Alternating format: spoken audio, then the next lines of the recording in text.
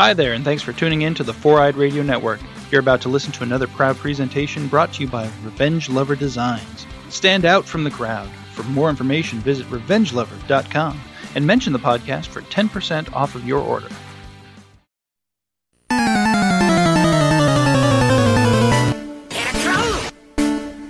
You've entered Victory Road, a Pokemon podcast.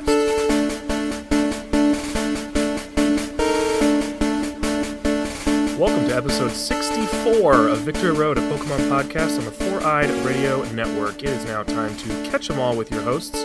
I'm Doug, also known as Diggly Booley, and I'm Team Pokemon Snap. And I'm Kyle, also known as Deadpool Ranger, and I'm Team whatever they announce the day this episode releases. Beautiful. I can't wait for it to be like limited edition Pokemon bed sheets. And you know what? I will still be Team that. Unless they're Pikachu themed, in which case, I just bit myself. Fair we'll enough. See what happens. Fair enough.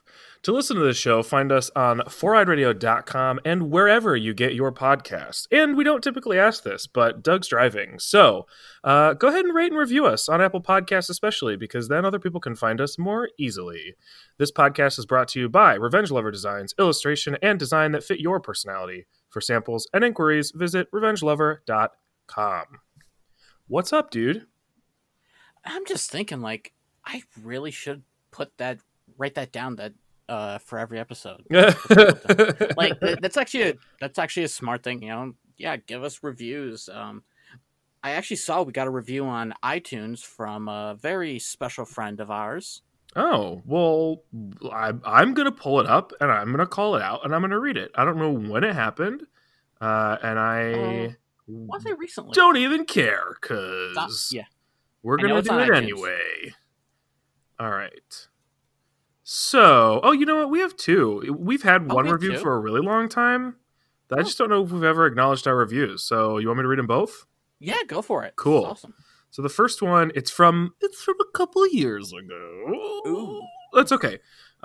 We never really talked about reviews, so this is new. So, all right, this is 5 stars, and it is simply entitled It's a podcast about Pokemon. If you like the franchise, check this out. It's hosted by 2 friends of mine, and it's fun getting to hear them talk about another franchise they are so passionate about. So go ahead, give this a listen.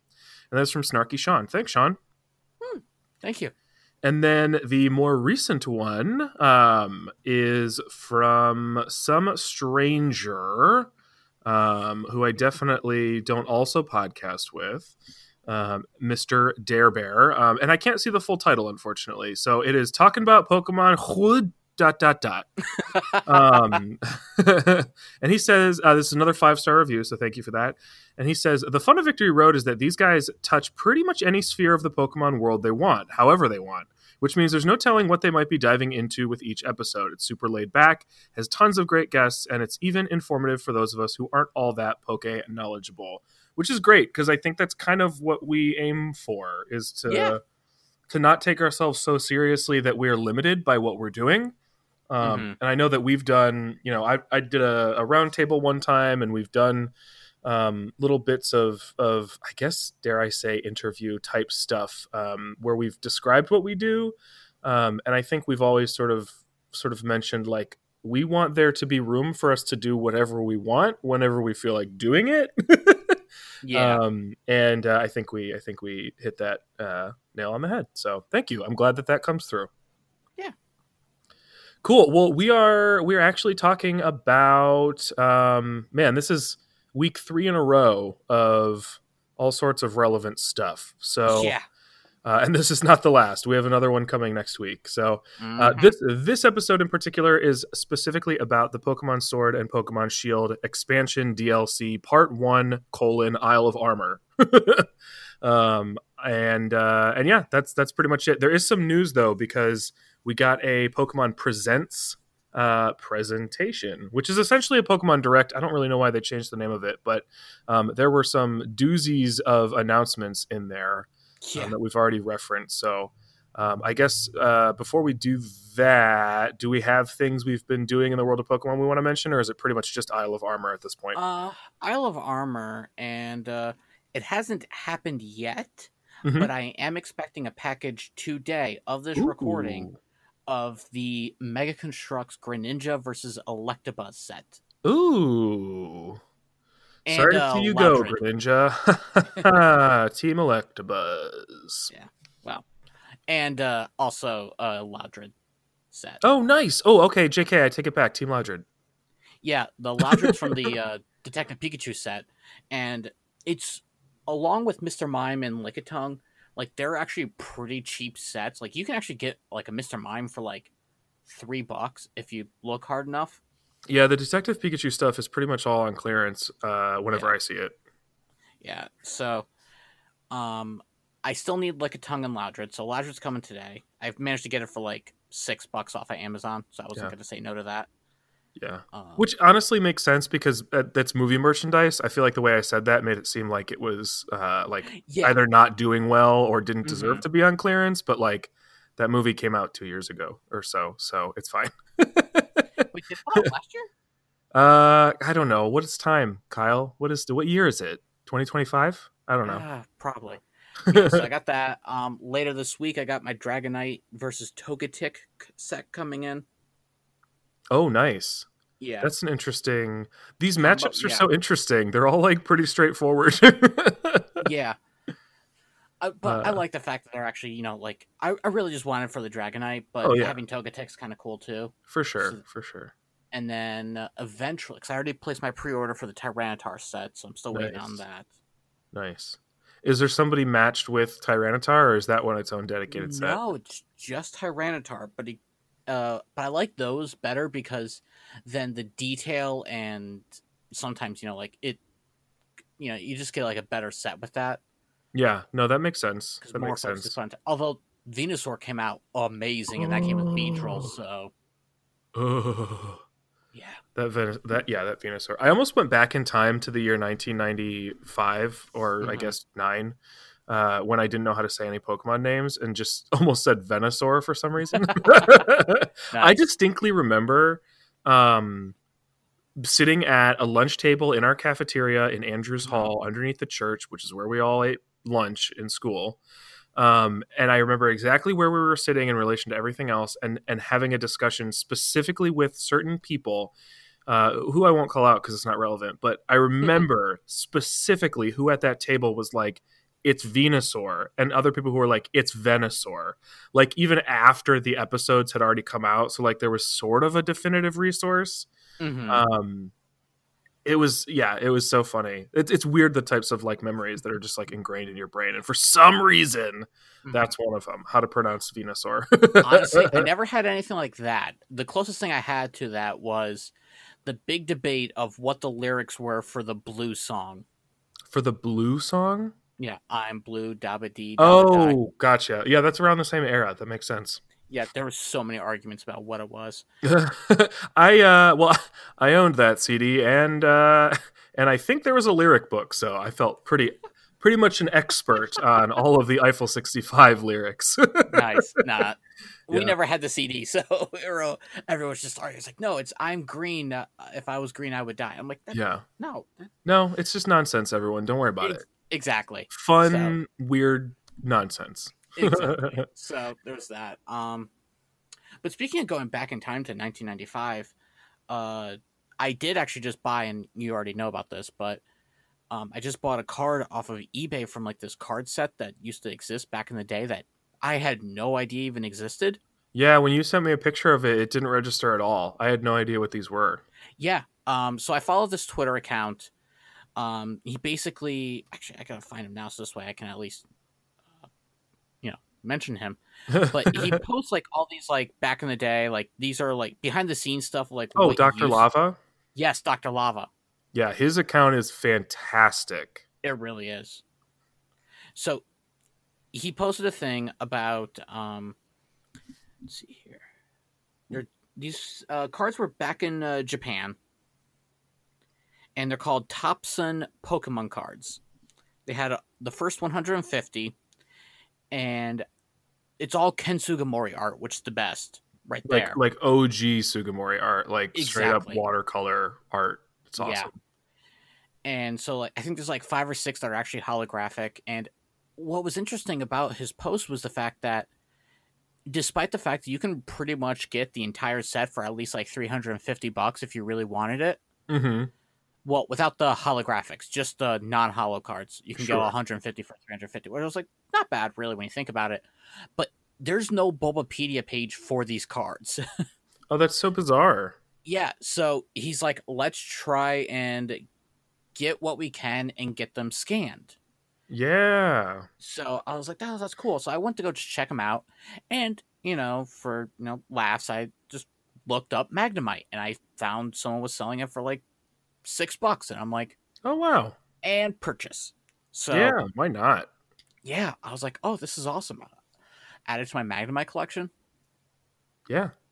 Your Magnemite shrine. Mm-hmm. It's okay. We know. Yeah. There's a reason why my child will be sleeping in our bedroom and I not was in going to its own say room. the same thing. I just didn't feel like it was appropriate for me to be the one to make the joke. That's awesome. Yeah. Beautiful. Great minds think alike. That's awesome. Mm-hmm. Well, that's exciting. Do you know when ish that's supposed to be coming in? I do not. Just because of everything that's been going on, I know shipping from international countries takes a while. I'm still waiting on a mask I bought like almost a month ago from Etsy. Yep. It's a Squirtle mask. Oh, nice. Yeah, it's like just got like it's like Squirtle's face printed on a blue mask, which is kind of cute. Yeah. But I didn't realize it was coming all the way from a different country. Mm-hmm. So it's been in Chicago since like last Friday. Oh, weird. Yeah, so it's been like over a week now, and it hasn't moved from Chicago. And I'm like, that doesn't why? make sense. Yeah. No, it doesn't. That's a bummer. But yeah, there's something I'm waiting on too. That's not Pokemon related. It's totally unrelated to anything. But yeah, it's been delayed as well. Where I'm like, come on, I get it, but come on. You'll have to let me know how that mask is because I've been looking for fun masks because I'm very, very, very pro mask. Wear your masks, people. Oh, same here. It's science and it's caring. It shows you care. Honestly, like I've joked about this, but I might actually be serious too. That once all this dies down and they say, "Oh, you don't have to wear a mask anymore," I might keep wearing a mask. I'm going to be totally honest. My hope is that one thing that comes out of the COVID-19 pandemic is that the United States and other Western countries that typically don't embrace the idea of wearing a mask when you are sick will begin to do that because that's what other countries have been doing for a long time because they're more community minded. And the idea behind masks, if you didn't know, is that you are preventing yourself from transmitting something to other people. So the idea would be that even after this pandemic is done, when you are sick and in public, even if you just have a cold or the flu or something, well, one, if you have the flu, don't go outside, but just anything, that you would wear a mask when you're outside. And people shouldn't be as weird about it now, I would hope, in the United States, now that everybody's kind of done it. So that's my mask talk. But I've been looking for cool ones because what I've been doing is I've been using Survivor buffs, which work fine, but they wrap around your whole dang head. And that's what I've been using too. Yeah, and ironically, not Survivor buffs, but similar. Yeah, something like that. Just like like a standard sort of like running face cover or camping face cover. That's all Survivor buff is. It's a camping mask basically. But the problem with those, ironically, is that when it gets really hot and humid outside, those are super uncomfortable to wear around your whole head. Yeah. Effective, but uncomfortable. And a mask would be just as effective. So I ordered one that's not, it wasn't really nerdy, but I just thought it was cool. It's like a panda face. So I will be able to walk around with a panda mouth. But yeah, I've been trying to find some like fun ones too. So yeah, I figured I would get one that was for like a good cause first, and then I'll find some fun ones. The one I got is for like animal preservation and stuff. Nice. See, I just figured, I'll just go off of Etsy to figure, help support all of small time business. Oh yeah, for sure. Well, I'll be eager to hear how it fits and how comfortable it is and stuff, because maybe I'll get one from the same person. I really wasn't sure what size to get, so I went with their biggest size just because I have a big enough head. I figure it'll fit me. I probably would too, because I have a big head and I have a beard, and I feel like that's probably good to accommodate. So yeah. If you have Pokemon masks, show us. Yes. Tweet at us your picture of your Pokemon mask. I saw Shuki. She had like this. She had gotten it as like an extra gift, I guess, from ordering on the Pokemon Center store. It's basically a Survivor buff, but it is Pokemon, and I was like, that is a product that I think was explicitly made for me. I mean, also her, because I think she watches Survivor too, but. I was like, I need that. And she told me, like, I got it because I spent $50 on Pokemon.com. And I was like, ready and more than willing to go onto Pokemon Center and buy $50 worth of literally anything so that I could get that buff. And when I went on, they had already all been given away. And I was so devastated. But I've been checking like every other day to see if I can find one aftermarket. I just haven't come across it yet, which is a bummer. It's only like a $5 value. I can't wait to spend like $25 on it on eBay or something. Had I known about this, I would have been like, oh, sweet. Let me just buy all the sitting cuties I need. Mm-hmm. Yeah, I didn't even know about it until I had saw her picture. But I'll find it. I have to. I mean, I literally promised that we would match, so I got to get it now. Well, can't go back on a promise. I know. It's on Twitter. Everyone can see that I promised. So. And now it's on here. Yeah, it's on here. Yeah. Anything else in the world of Pokemon you've been doing? No, but I'm sure as soon as we sign off, I'll remember it. Yeah, there's always something. I mean, mine aside from the Isle of Armor, of course, is just is something that I think technically I could have talked about last time, but we were very one track last time. We had a lot to get through. But I mentioned this on Twitter, but I have been picking back up on the movies. And I watched the fourth movie, and I joked about this on Twitter, but also I feel like it's on screen there. I know it's not what they're doing, so you don't need to convince me of what they were trying to do. I know what they were trying to do. But if you've watched the fourth movie, the one with Celebi, I'm just saying that is like almost as literally as could be the story of Ash Ketchum falling in love with a time-displaced Samuel Oak. It's all right. I mean, it's hilarious because even before I knew it was Sam Oak, I was like, dang, these two are like way like into each other. And I know they're like 10 years old. So what they're trying to do is just like depict a really intense friendship, which is fine. And that's good too. But I think it would be hard to walk away from that movie, especially now that I've said it and put it in all of your brains, to watch that movie and not see exactly what I'm talking about. It is bad. Quite a while since I've seen. Sorry, I yawned like as I was talking. But it has been a while since I've actually seen that movie.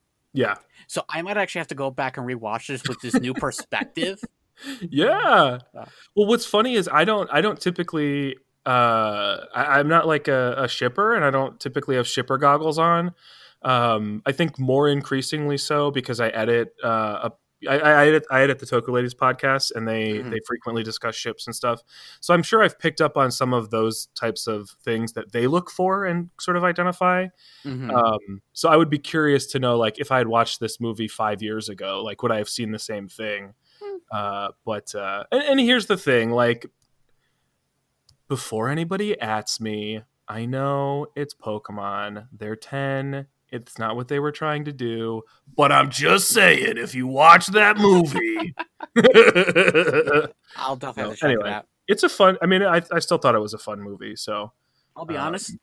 The only things I really remember, like that really stick out to me from that movie, is one, the old style Pokeball.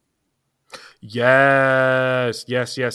Well, so that's what's so funny, and one thing that, you know, they really got me with that. I mean, I've already spoiled this for anybody who didn't know this, but whatever. There's literally a character named Samuel or Sam in that movie who's displaced in time. But what's funny is I still didn't necessarily think that that's who this kid was, because the Pokeball he uses is so old fashioned that I was like, he has to be like displaced hundreds of years to have a Pokeball like that. But no, apparently, I don't know if Samuel Oak just had like an antique Pokeball or what, but yeah, it's a cool device. I like it a lot. I mean, strange, weird timeline aside, it's a really cool idea to have this sort of like more mechanical looking Pokeball. And you got like do like all these twists and turns just to send it out. Yeah, I love that. Like, which honestly, like, I can't imagine how many people died because they couldn't get their Pokemon out to save them in time. Oh gosh, yeah. Let's not imagine. How many times has Ash been hanging off a cliff, just grabs a Pokeball, and then just points it, and then Bulbasaur comes out and grabs him when... Here, you got to use both hands to unlock the Pokeball. That really explains how Pokeballs got to where they are today, right? Like, yeah, guys, we really got to figure out how to get over this twisting action. Yeah, and then the other big thing that I honestly remember from that movie is the very end when Tracy is going through the sketchbooks. Oh, I don't remember Tracy going through. I don't remember. Yeah, I guess that must have been Tracy. Because that was like I remember Tracy being in it for sure. Because it was like at the you know me, end. I'm always looking. I'm on the lookout for Tracy. Any Tracy content we can get. See, again, it's been so long since I've seen it. I clearly have made up a scene in my head or something. I just remember Tracy. You could be right. There's definitely a scene at the end. It's the scene that reveals that it was Samuel Oak all along. Yeah. And honestly, it could go either way. At that point, I already knew. I kind of knew that it was Samuel Oak, so I wasn't super paying attention at the end. So it could have been Tracy. I just assumed it was Professor Oak who was looking at them. I think it would be a better scene if it were Tracy. Yeah, 'cause I remember like I think Tracy was like fascinated with the sketches since he's a sketcher. Yeah. Oh yeah. Anyways, makes sense. Yeah. So, but we have news. We should get into the news. Yes, because some of this news is big deal. Anime news wise, just a reminder, there's not really news, but I just want to remind folks that last week we released our thoughts on the first 6 episodes of Pokemon Journeys, and we'll cover the next 6 episodes next week. And we're going to do all of your thoughts about all 12 episodes next week. So if you're listening to this and you've been watching, you didn't miss the opportunity to talk about the first 6 episodes. We didn't ask yet. So give us your thoughts on those. We'll be giving the rest of our thoughts on that as well. And Kyle and I we were watching it from very different lenses. So I'll be curious to hear people's reactions to those. Yes. And I'm eager to watch the next. I still haven't watched the next 6 because I'll probably watch them more closely to when we record. But I will let you know that I literally had a dream where I had watched the next episode, and it was like I don't remember the details of the episode, but I remember like walking away from that dream or the impression from that dream being like, oh, the 7th episode is where they literally draw all the connections to the previous series. And I was like laughing in my dream about how funny it was that like the first 6 episodes are so vague and that's all we talked about. And then the next episode was so explicit, so it'll be funny to actually watch the episode. It's like, wow, Kyle held his tongue on all of that. I know, right? Yeah. So yeah, just keep an eye out for that. If you haven't listened to the last one, give it a listen and send us your thoughts. Yeah. Pokemon Go stuff. We have a few things. Mega Evolution is coming. To be quite honest, I'm certain we've talked about Mega Evolution in Pokemon Go at some point, but I don't, for the life of me, remember what our thoughts or expectations were at all. If I had to guess, I would have guessed that I would have predicted we weren't getting it. That is exactly it. That sounds on brand for me. To expect nothing.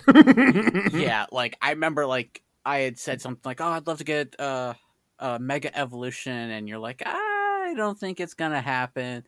And honestly, I mean, Mega Evolution now in the main games is kind of a dead concept. Well, that's what makes this so interesting. One thing I appreciate about Pokemon Go doing it, and one thing I appreciate about Pokemon Go just in general, is that it isn't beholden to what is happening in the series or the Pokemon zeitgeist at any moment, because it is inherently a slice of Pokemon history. Yeah. So they kind of are in this unique position to kind of revive. Revive isn't quite the right word, because I don't think we move forward with more Mega Evolution. Right. But I guess echo or make relevant once again the concept of Mega Evolution, simply because they're just following the timeline, right? Yeah. And Because so Generation 6 is coming. yeah, Well, it's supposed to come this year. I wouldn't be surprised if they held off a little bit longer than usual. right, because there are fewer people out and about. Then I feel like we still haven't gotten all of Gen 5. Gen 5 was such a unique challenge for them, I think, because it's so massive. Exactly. So I think we still have quite a few left to do. Like, I'm still waiting on my Volcarona. Yeah. Yep. Yeah. There's still a lot to wait for there. But as they've released generations, they've muddied the lines between those generations. So I'm not entirely surprised that they would announce this before we got everything from Gen 5. Plus, after Gen 5, that's when we start getting like significantly smaller generations, where we get like 80 species generations. So I'll be curious to see kind of what the transition from that massive generation into these much more manageable generations will look like. But yeah. And I think that's, and I don't mean to cut you off, I'm just saying, no, you're good. I'm not surprised that's kind of what they're doing with Mega Evolution, to try and make it seem like it's bigger. Yeah, no, for sure, that makes sense. And that's one of the things that Mega Evolution kind of does, that it expands a smaller generation of monsters. So what do you think of the idea of them bringing Mega Evolution into Sword and Shield during the Crown Tundra DLC? Honestly, I would be fine with it. My position on these things is whether I like the concept or not. If it is a concept that has to do with lore, like if it's sort of tied into some sort of lore or storytelling or world building, I want it to be at least referenced again. I don't necessarily need it to be a full-blown mechanic, but I never want them, unless it's something really bad and they're going to commit to the retcon, like a full-blown retcon. I don't want things to just sort of like end up in the lore incidentally because they're a mechanic of the game. You know what I mean? No, I get it. So so all of that to say, like, I would be very fine with Mega Evolution being in the Crown Tundra to some degree. Ideally for me, because Mega Evolution, I could take it or leave it. I like it when it's there. I don't miss it when it's not. You know what I mean? Honestly, as long as every generation moving forward has allusions to or references or Easter eggs about Mega Evolution, Gigantamaxing, Z moves, then I'm always going to be satisfied, because to me it's all world building stuff. And I know Pokemon doesn't really care about world building, and I think all of us know that 20 some years later. But it's still nice to at least have them try a little bit sometimes. I'd like to see Mega Evolution come back. I was always a fan of it. I don't see Z moves coming back, mostly because they've already stated that it really is an Alolan thing. Like literally the energy of Alola is what powers a Z move. So it's pretty much, I don't want to say impossible, but it's improbable that it's not going to it's going to happen anywhere else. And I think that's what they got right about Z moves, that they might have sort of tied themselves up about with Mega Evolution, is there's a big old siren. Mega Evolution, they tied to multiple regions, and they made it sort of a global event, and they've explained kind of how if you care about the lore, how you're supposed to treat that, right? Which we've gone into a little bit and don't need to all over again, because it's a big old thing. But what they did with Alola and what they're doing with Galar is they're making these very region specific things. They're like geography specific things. So like Gigantamaxing happens in Galar because of the ore that is in the ground there. Mm-hmm. So all they have to do is basically say, this element doesn't exist anywhere else on the planet. So this phenomenon can't happen anywhere else. Mm-hmm. And same thing with Alola and Mega Evolution. They unfortunately didn't quite, they didn't put themselves in that corner, that like convenient corner. So all of us are kind of just scratching our heads being like, so is that a thing always? Is that a thing not always? Yeah. Which timeline are we in? Like, what's going on? You know what I mean? So that I think that'll always be a question for Mega Evolution in a way that it is not for Z moves and Gigantamaxing. Yeah. So another thing Pokemon Go did, which I thought was genius, was as soon as the announcement started for everything that was going on, like Galarian Farfetch just showed up, but nobody knew about it because they're all too busy watching the announcement. And this isn't the first time. This isn't the first time that they've done it. What was it? A couple years ago, they did the same thing with Alolan Executors. There was where they just started popping up.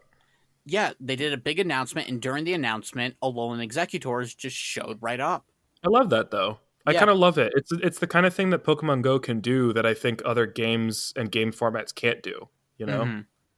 So I love that. Yeah. Now, unfortunately, the Galarian Farfetch were only out for like a day, like 24 hours. So, did you get one? No, I did not get one. Okay. I caught 2. Gotcha. Yeah. So, as of right now, they do not evolve, which... Unless, of course, like there's like a special thing you have to do with it, which I wouldn't be surprised. Yeah, I think that's. I mean, it's definitely going to happen, and it's an easy enough thing because it's a straightforward evolution for the most part. And it's an easy enough thing for them to just add.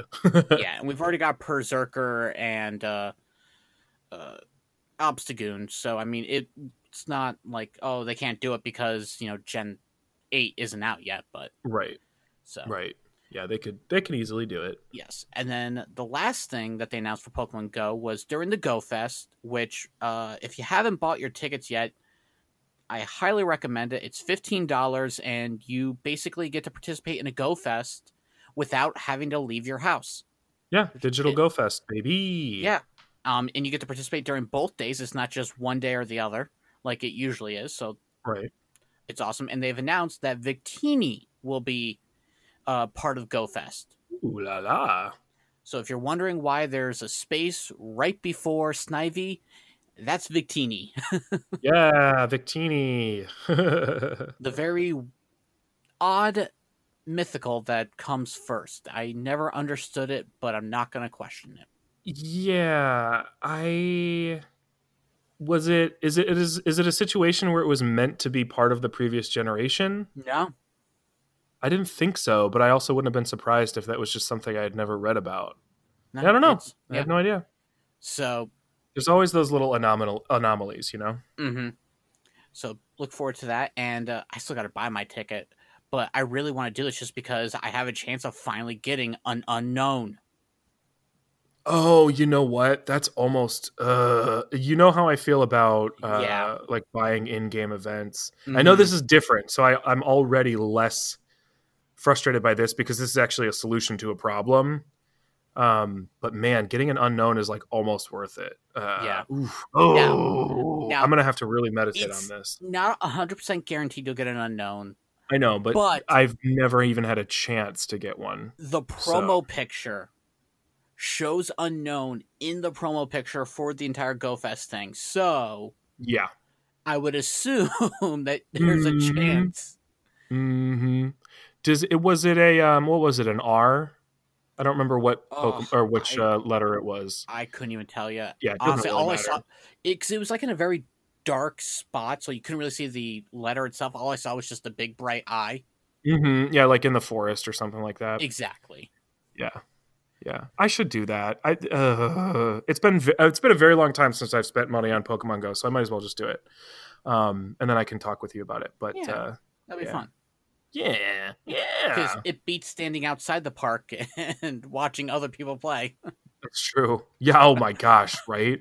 You know what though? That first Pokemon Go Fest, I might have been in a better position because I didn't spend money and I could just leave. This is true. Although I will say, like, I do think it would have been fun to be in there for just the sort of like camaraderie of it all, like that sort of like convention vibe where like I'm surrounded by people who care a lot about a thing I care a lot about. So like from that perspective, it would have been cool to be in there. But that first Pokemon Go is obviously not ideal. So it's all right that I was watching from afar.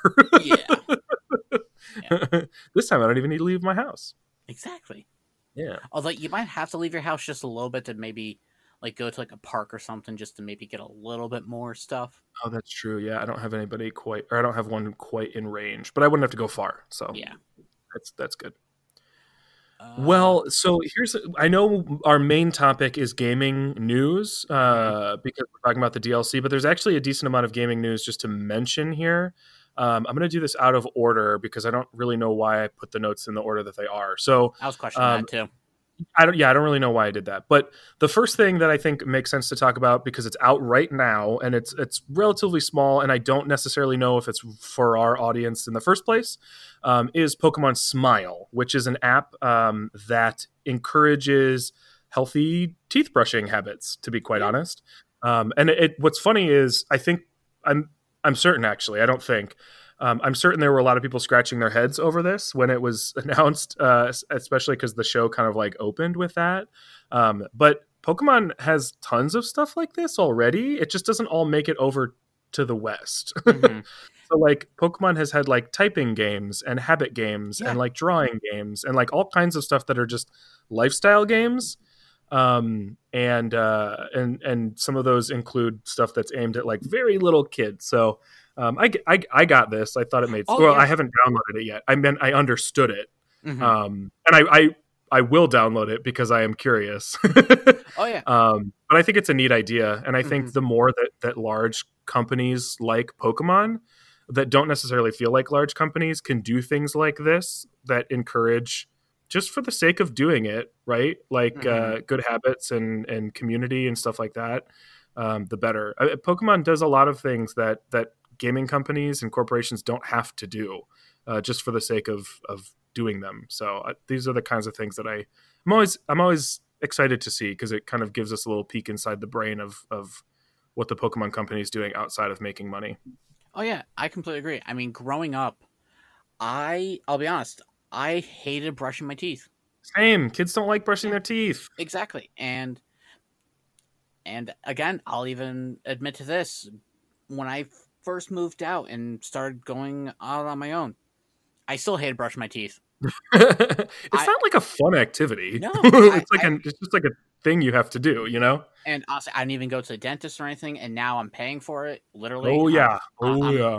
I'm paying for it now, but I'm getting things back on track. I'm now actually going to the dentist regularly. So, had this existed, I probably would have brushed my teeth more, because like you're catching Pokemon while you brush your teeth. I love that idea. Believe you me, had this been a thing when I was a child, my teeth would have been perfection. I'd be like, mommy, can I brush my teeth now? I know. My parents would have to be like, you can't brush your teeth 10 times a day. That's actually bad for them. Exactly.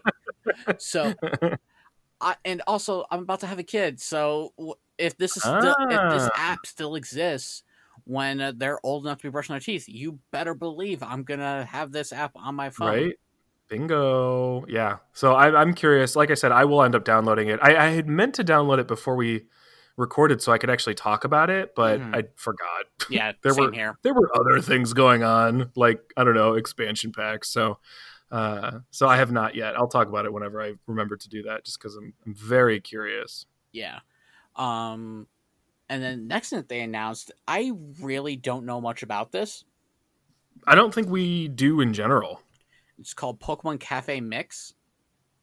Yeah, to me it kind of looks like, I mean, it has a totally different name, but it kind of looks like a new version of Shuffle, right? Like it's kind of got a similar idea to it, but it's breaking the sort of match 3 mold.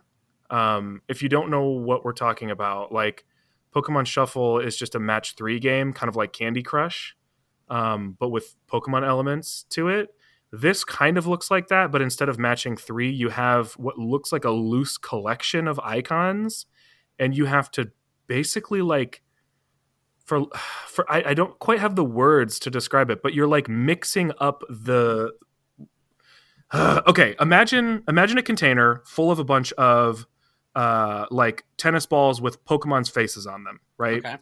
You have to like mix that bowl of tennis balls so that as many of the the tennis balls that have the same Pokemon on them are touching each other, and then I think that's how you like eliminate them. I don't know. It's kind of hard to describe. If you watch the video, I think that will make sense. But yeah, it's interesting. It looks like a sort of like physics reliant matching puzzle game.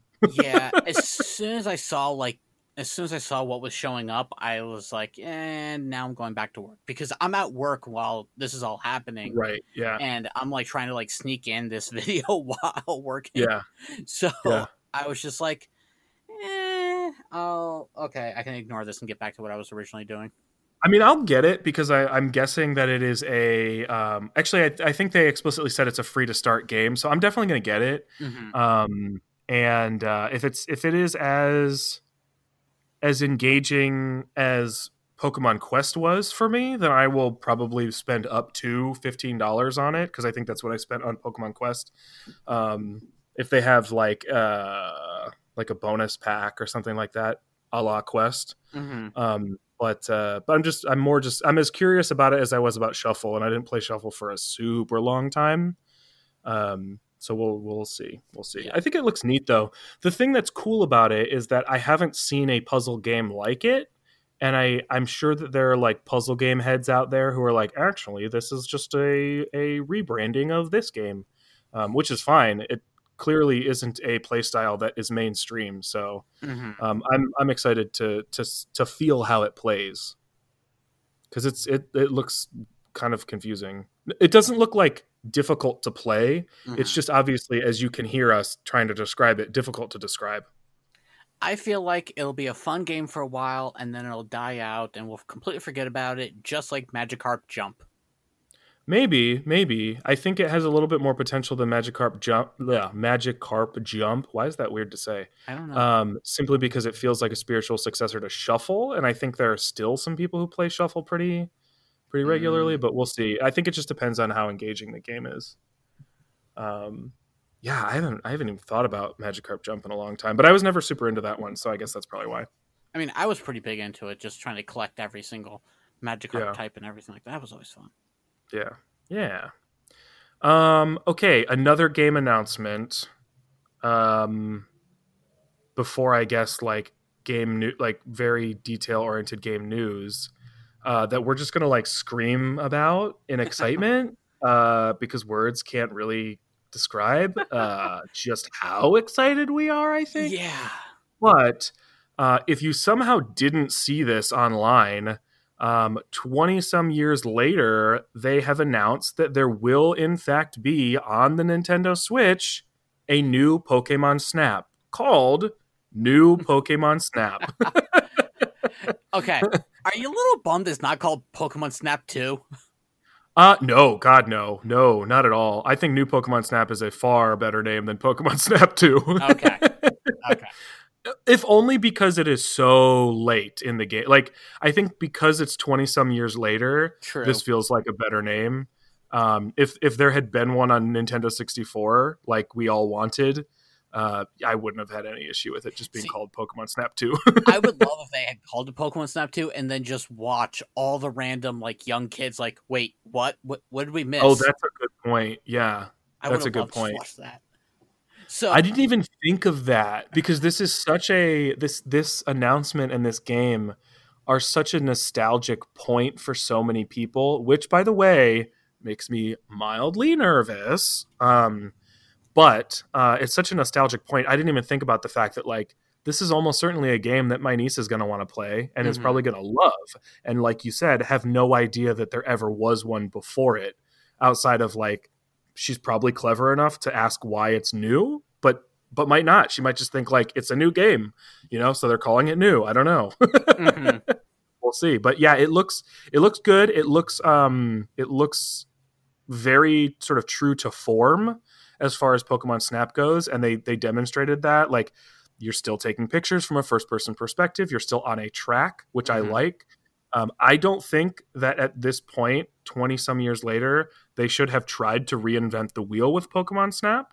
Agreed. Because I think it's such a nostalgic property that they do need to do things that are new, and I think they will do things that are new, but changing any sort of massive core components, even if they did it really well, I think would have been a mistake, simply because people, quite frankly, are not as open-minded, I think, as they should be when they care really, really deeply for a nostalgic property. Mm-hmm. So the fact that we're on a track, great. Like, if you think about it, it probably would be a much cooler game if it were an open-world photography game. But I think it's smart for them to keep it on a track, just because that's what people are looking for. Yeah, I agree. I mean, if the only thing new about it is just the graphics and the fact that they've added the new Pokemon, I'd be okay with it. Yeah, and I think that's what we should expect. I actually, this is I for whatever audience we have, if I can do what I think is make a positive impact on anything, I'm going to try to do it. So I feel like what we should expect is exactly what you just described, right? Very similar mechanics that are just tightened up because it's a new system, better graphics, and some new Pokemon that we have not seen in the game before. Because, I saw a lot of people speculating how many Pokemon were going to be in it, how many Pokemon should be in it. First off, there is no should. Like, this is a totally different game. It's a spinoff. Let it be a spinoff.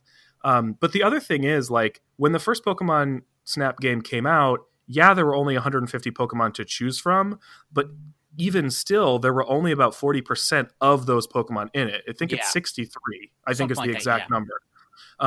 Really? They couldn't do one more just to make it 64 and Nintendo 64?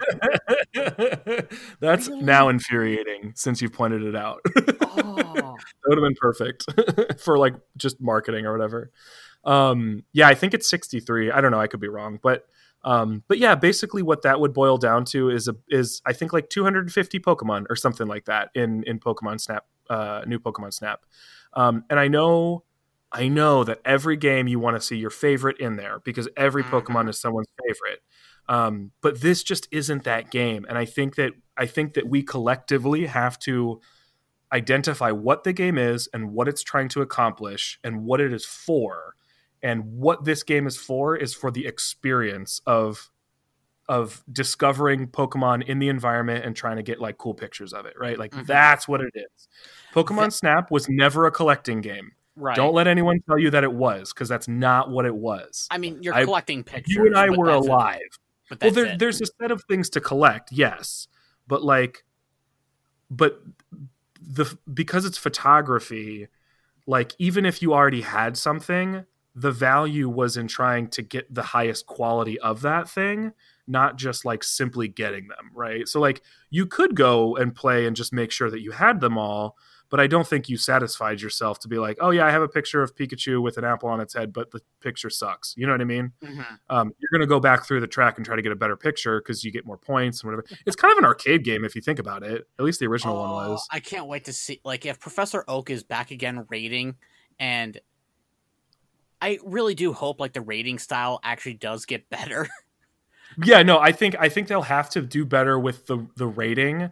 But remember in Gen 7, they had sort of like a Pokemon Snap Lite in that game. Yes. And I think just based on that alone, the rating will probably be better. True.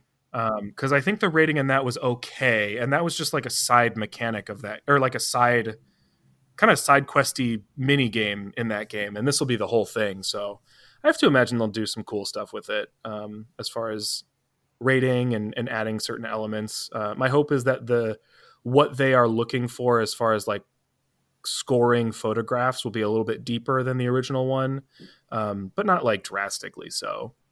There's just like cool things they could do with it, I think, as far as like lighting mechanics in this year of 2020 on the Nintendo Switch are far better than they were in the year 1999 or whatever on Pokemon Snap and Nintendo 64. So even if it's just something like they added, certain, I don't know, just whatever you would look for in actual photography, I think they could do some cool stuff. But yes, don't expect a bajillion Pokemon. I'm setting my expectations at a safe 200. That I think that's already like almost 4 times as much as the original one. I think you said 300 on Twitter. I said that, I think I said my expectation is at 200 and anything more than that is icing. Okay. 300 would be more proportionally than the original game had. And almost, I mean, I guess not almost half. That'd be like a third of what's out there. But you know me, I set my expectations very low. I don't expect much. I think we're not entitled to a whole lot. And then you get rewarded for that. That's good for me. Yeah. I mean, plus like 200 Pokemon in a spinoff, like that's good. Yeah. That's really good. Yeah. I mean, I do the same thing when I go see like certain movies that I've heard people say aren't that good. I go in with low expectations and I walk out like, yeah, it was actually pretty good. So. Yeah. And I think, I think some people could like critique us for that and say like it's okay to expect stuff. I'm not expecting nothing. I need the game to still be good. Yeah. Like it still needs to be fun. It needs to be put together. All this being I said, think we're just placing our expectations in what feels like the proper place. Yeah. All this being said, though, if there's no Magnemite, Heracross, or Clefairy, we riot. Well, yes, of course. I mean, goes without saying, right? I will take one of the 3. Well, I think we're good on that because I think not all of the Pokemon from the original are guaranteed to appear. Exactly. But one, I think it would be easy and I think smart to include all 63 of the original Pokemon Snap Pokemon, because I think if we're looking at 200 to 300 Pokemon, that's a pretty small chunk of them. And I think then you can do like homages to original interactions. You and I were texting about it or tweeting about it. I don't really remember. I think we were texting about it, whatever. You had said Magnemite needs to be in there. And I said, I would be shocked if it weren't, given the fact that it's an iconic moment in Pokemon Snap. Like I remember it and my memory is garbage. And it's a moment that has to do with evolution. And that Pokemon specifically has gained an evolution. So to me, it only makes sense for Magnemite to be in there again to sort of build on that iconic moment from the original game. Agreed. And you know what? I can also foresee like Heracross being in there, just like, sitting on a tree, just sucking on some sap. Oh, that would be so good. And imagine you take some apples and you lead the Heracross to a Bulbasaur.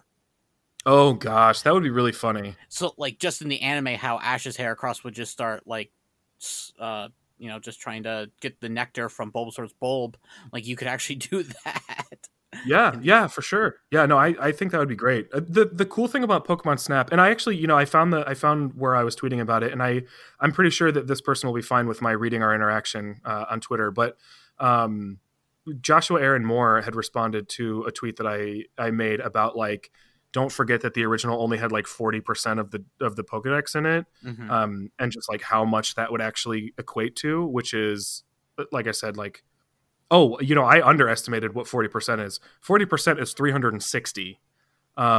So I basically what I said was like 200 and 300 to me would be more than enough for this game. Like that would be great. Anything over 300 to me is like icing on the cake. I still put my expectations at 200 because I think 200 is still a pretty robust game in comparison to the original. It's, like I said, almost 4 times as many Pokemon to take pictures of. But what Joshua points out is he says, I think 300 flat would be a perfect kickoff point. Inevitably, we would get DLC if it's popular enough. Ooh. That's where I said, like, I'm putting my expectations at 200. But what I want to point out is the possibility of DLC for this game is amazing. I hope, first off, if you're even remotely interested in this game, buy it, please. I want this game to do numbers out the butt. Yes. Because if it does numbers, I think what Josh is talking about is not a guarantee, but highly likely, given what Pokemon has been doing on the Switch in its main series game. So if we can get something like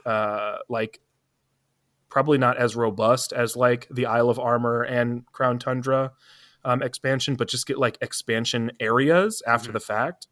I'm for it. I know that this is a hot topic in Pokemon right now, but I'm for that. I think that is a great idea. I just came up with something awesome. Lay it on me. So DLC. Yeah. It's just a remastered version of the original levels. Ooh, dude, that would be so cool. Right? That would be really cool. Like, it literally just same Pokemon, nothing else added, just the new graphics of everything.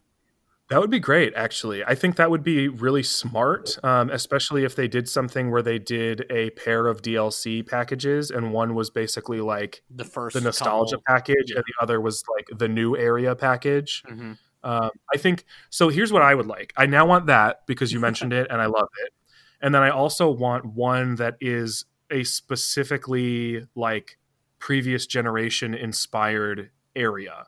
So like, or not even necessarily previous, right? But like, I want new Pokemon Snap to be its own new island or region or whatever Pokemon Snap did. I don't even remember the details of where you were supposed to be. I think you were just on islands. But, yeah, it was an island.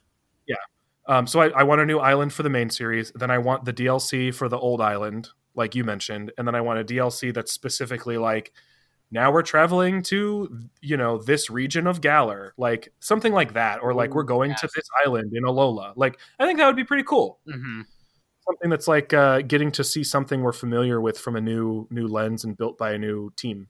Yes. And another thing I do want to like stay the same is the music. Oh, I don't remember the music. Mostly, unfortunately, the one that I remember the most is the music from like Professor Oak's lab.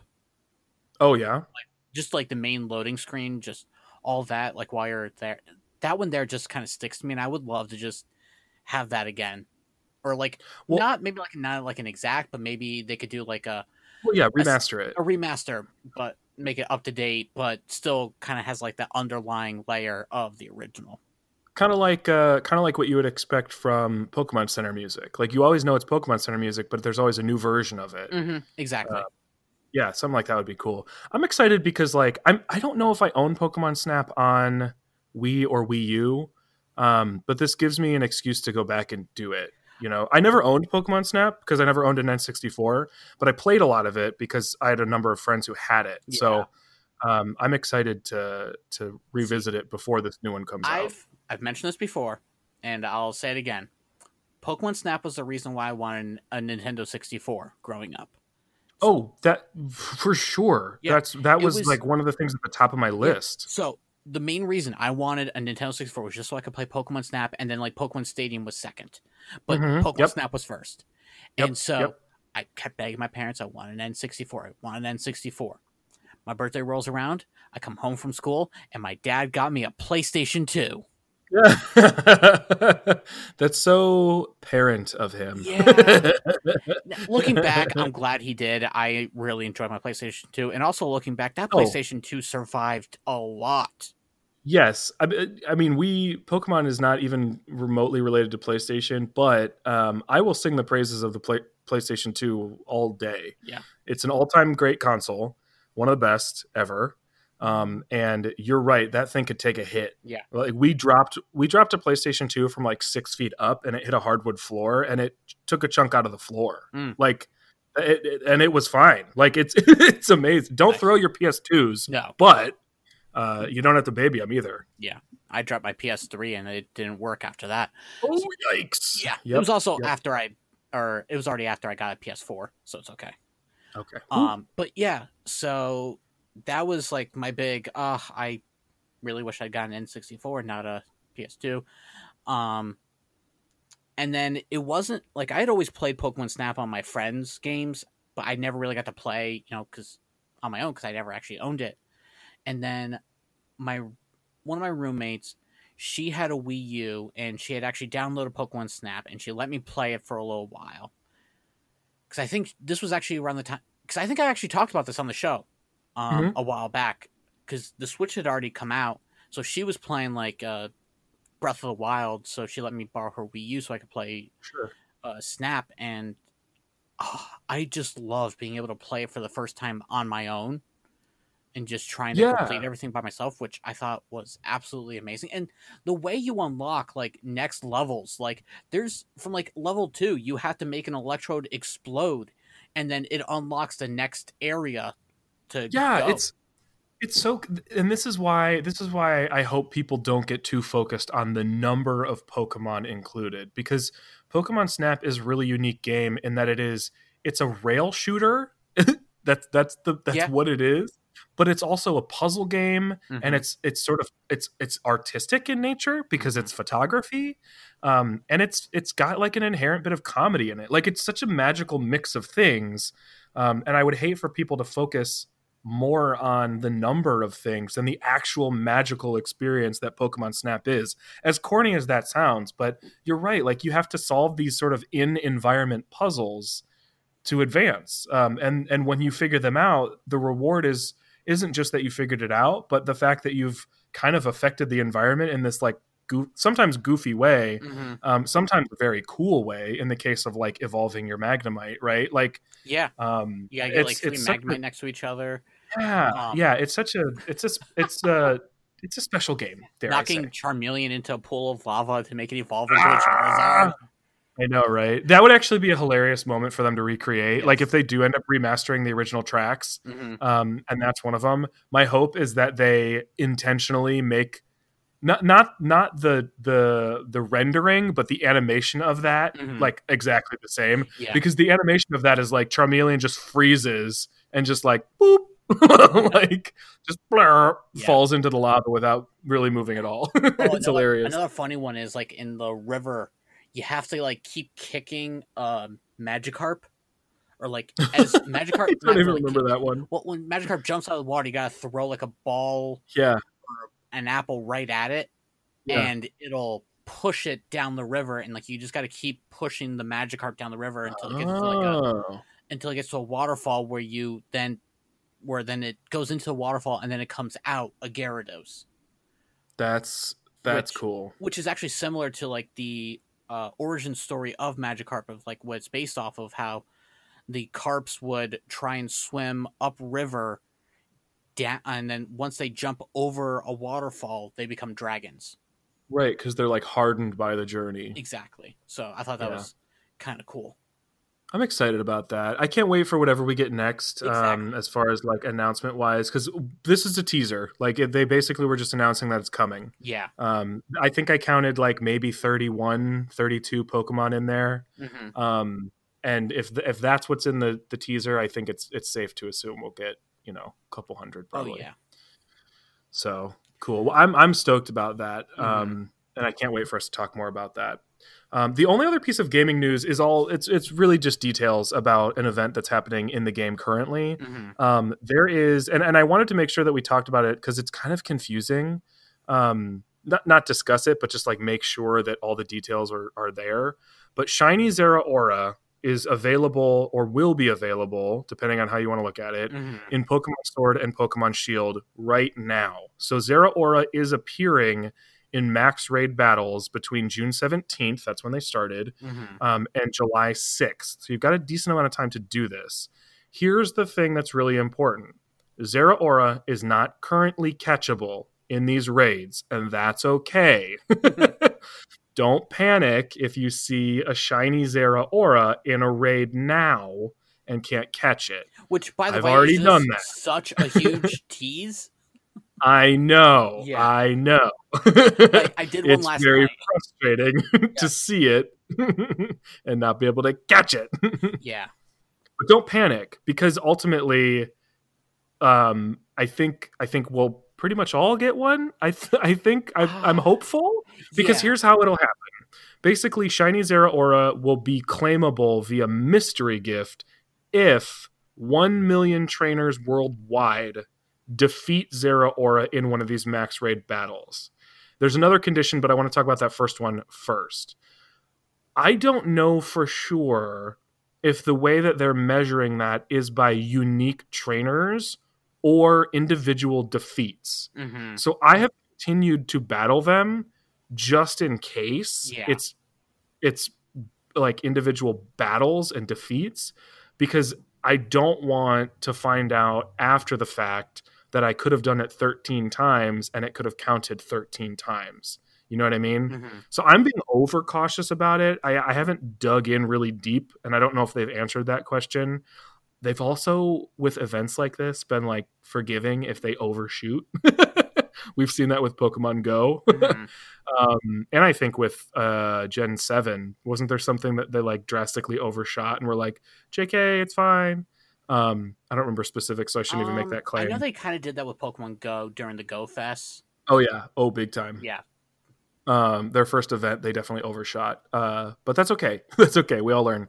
I'm hesitant to say that I like that they're employing this dynamic. I'm encouraged that they are willing to try new online things for the core series game. So in that regard, I'm excited. I don't necessarily want this to be the way that we get Pokemon from raids, though, so I'm conflicted. Yeah. Does that make sense even? I get it. Yeah. So, I mean, I'm excited to be able to get a shiny Zeraora. I think Zeraora is one of the best designed Pokemon ever. It's so freaking cool. 100% agree. And its shiny is superb. Yeah. Yeah. And I will say this, Zeraora is like no joke in the raid battles. Oh my gosh. If you end up battling a 5-star shiny Zeraora, like, kiss your chances of success goodbye unless you... I mean, you almost have to like play on comm to do it, right? Like you almost need to be able to talk to the people you're battling with, because it's so hard. You could do it, but it's so hard. Yeah, I took on a 5-star shiny yesterday. How did it go? We won. Oh, nice. Yeah. And I used my Runerigus because it's honestly my only ground type Pokemon. Oh, I had to boost a ground type simply for this. Yeah. So thankfully I had a ground type so I could use it, but my Runerigus is also very slow. And it's also a ghost type. And Zeraora knows a dark type move that it uses, and it significantly hurts, let's just put it that way. And it's one of the fastest Pokemon ever. Yeah. Yeah, it is. And it uses like 3 or 4 moves. Like I feel like it uses like one extra move than normal max raid battles. It might. So I guess, I mean, here's the thing, right? Like, it's so hard to battle that it's almost forgiving and nice that they're doing it this way. Like, you and I had talked about it off the podcast, where I said, and I was not being very kind in this moment. No, you weren't. But I was like kind of frustrated because it had gone so poorly. But I was in a 5-star shiny raid, and I knew that we couldn't catch it, and so that was fine. But I was really frustrated because everybody I was playing with was really bad, like bad enough to feel bad, right? Like significantly bad. And I know that you don't know who you're playing with, so I could have been playing with a bunch of people who had just picked up the game for the first time. Well, maybe not first time, but like were relatively new or hadn't played it as much as I had, or who were really young, and that's all fine. But because of that, and because shiny Zeraora 5-stars are so difficult, I had told you, like, I'm actually pretty glad that we couldn't catch it, because I would have been real frustrated if we could catch it. Yeah. And everybody was so bad at it. So it's kind of like a safety net and a consolation to know that if I end up in a raid and it's terrible, I'm still working towards getting one by continuing to battle them and defeat them when I can. So and the other thing, go ahead. Sorry, I was just gonna say, I'm kind of glad it's not catchable, because could you imagine just owning like an entire box full of Zeraoras? That's a great point. I hadn't even thought about. It's a mythical, right? And I did think about how funny it is that we can even raid it over and over again, but I hadn't even put 2 and 2 together to think like, yeah, that would probably result in a bunch of people with a bunch of boxes full of Zeraora. Actually, okay, so maybe I think you've just solidified something for me. Okay. I'm cool with them doing specific Pokemon like this for that reason. So for that reason, I think I'm pretty chill with this method, because I think, as silly as it is to like sort of like, I guess, demand there be a limitation on like mythical Pokemon or whatever, like I do kind of like at least acknowledging some of the lore of things. So I don't know that people should have like an army of Zeraora. Exactly. And it's like we're only getting like a shiny version. So if this was like the new mythical that's supposed to be coming out soon. Oh yeah. I'm hoping it involves something like at the end of the second DLC, like, oh hey, congratulations, you've completed both DLCs. Here's a special event happening with this mythical Pokemon now. Oh yeah, that could be cool. Yeah, like be something actually, like you actually had to work to get the mythical Pokemon. It's not like, oh hey, here's a mystery gift, here's the mythical. I do like the idea of having to do something to get the mythicals, because getting mythicals is often like a very lackluster experience. Yeah, last time we had something like this was Generation 5. Yeah, so from that perspective, I really enjoy it. And Switch is the right console to make these types of things more accessible than they used to be. So you're convincing me for sure that this is fine. And I was like on the fence about it, right? Like I wasn't like mad about it, but I also didn't have like strong feelings for it either. So I like didn't know how to feel about the fact that they were doing this differently. I was still having fun doing it, so I knew that it wasn't all bad, but at least figuring out like how to articulate my feelings, what you've talked about, I think helps me articulate more how I feel about what they're doing. So, and this is why we talk, folks. So there's one more stipulation that you had mentioned. Yes. Oh gosh.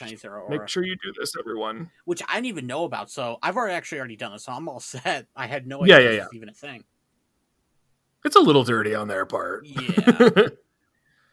But yeah, you have to, so make sure you do this. You have to deposit a Pokemon in Pokemon Home or move a Pokemon to Pokemon Sword or Pokemon Shield from Pokemon Home. That's an exact quote, and it says Pokemon about 8 times. So I'm going to say it one more time. You have to deposit a Pokemon into Pokemon Home or move a Pokemon from Pokemon Home into Pokemon Sword or Shield. And you have to do it during the window that Zeraora Max Raid battles are happening. So if you're listening to this when we release it, just go do it now. Yeah. The reason I said it's like a little bit dirty is like you have to have Pokemon Home. But you can have, I'm assuming you can have just the free version of Pokemon Home to accomplish this. Yeah. So it's fine. You're going to have to download an app. Did they even mention that in the video? I don't know. I don't think they mentioned it in the video. I pulled that from the website. Okay, yeah. That's something that you should really mention. Yep. So I wonder if this is how like they're gonna limit how many people actually get it, but then you're gonna get a lot of people upset that they didn't get a shiny Zeraora even though they completed a max raid battle. Right. Spread the word. Yeah. So spread the word. I've already deposited. I didn't even know I had to do this, but I actually already did it because I finally got a Gigantamaxing, I can't remember its name, but the giant turtle.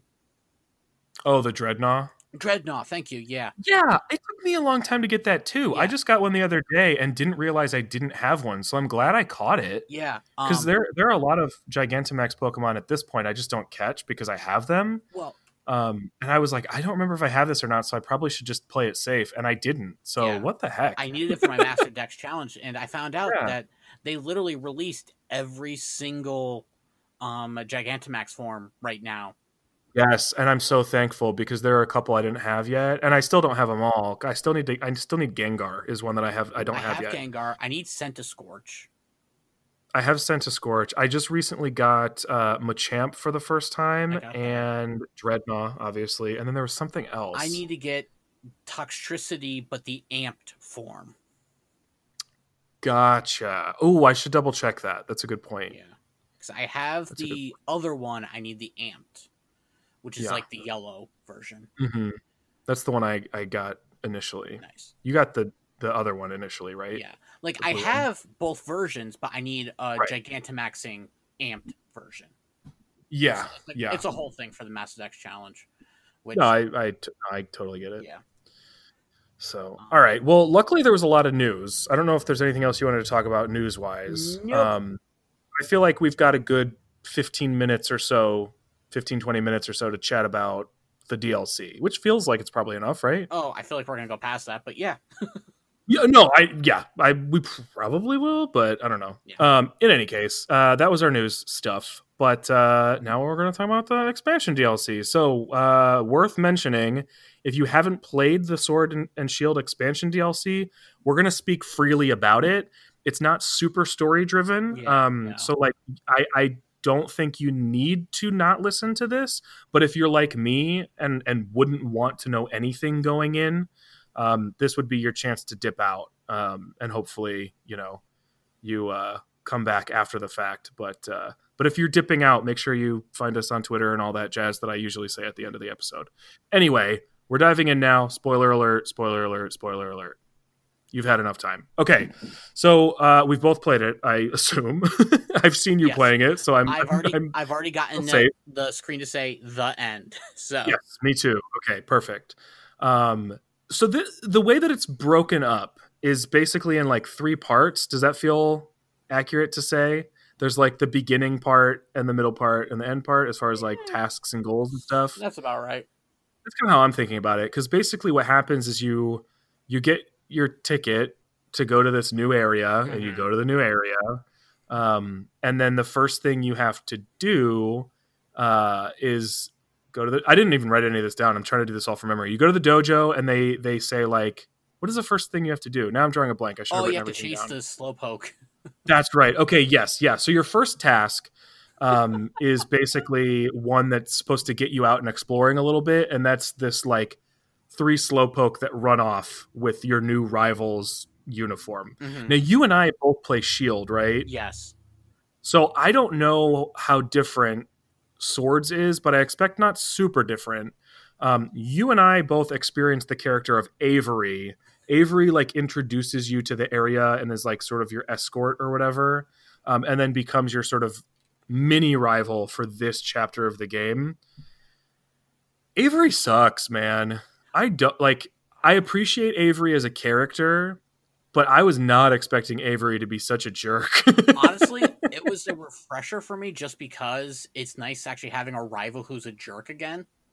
I guess so. I feel like I'm in the opposite boat. I've been loving the fact that our rivals like aren't jerks, which isn't to say I don't like the ones that have been. But maybe the pendulum just needs to swing in the other direction. And we need to keep things mixed up. So yeah, actually I can appreciate that. That does make sense. And like I said, like I appreciate the character that they built for Avery. I just was really thrown off because everything has been so positive about this game and everybody's like so supportive and cheery and stuff that having this character that's like unabashedly like worse than than Bede. Like Bede is the jerk character in the main game, and Avery is much worse, I think, right? Yeah, but you know what? The fact that he's so much worse actually just makes it so much more satisfying every time I beat him. Yes, that's true. And I guess I should make the distinction too that like Bede is less of a jerk, I think, outwardly, but I do think Bede is like more of a menacing character when you meet him. And he's like more wrapped up in like quote evil stuff. Avery is just like really ambitious and self-centered and like takes that out on you as the player. So it like it feels like Bede is a jerk to everyone. It just feels like Avery is like a jerk to you. I think that's what makes it feels different. But you're right.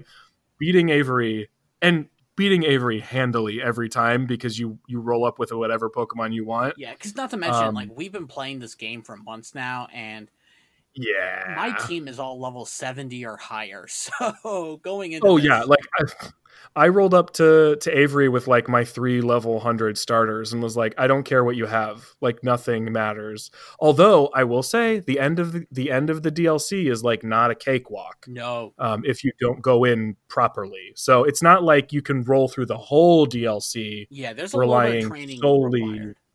Yes. Oh yeah, for sure.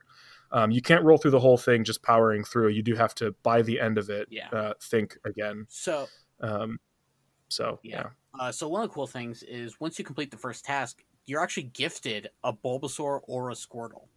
Yeah. Who did you? I mean, I can guess who you chose, and you could probably guess who I chose. But who did you choose? Squirtle. And I chose Bulbasaur. Nice. Yep. Perfect. And I've seen some max raid battles of Gigantamaxing Blastoise and Venusaurs in the thing.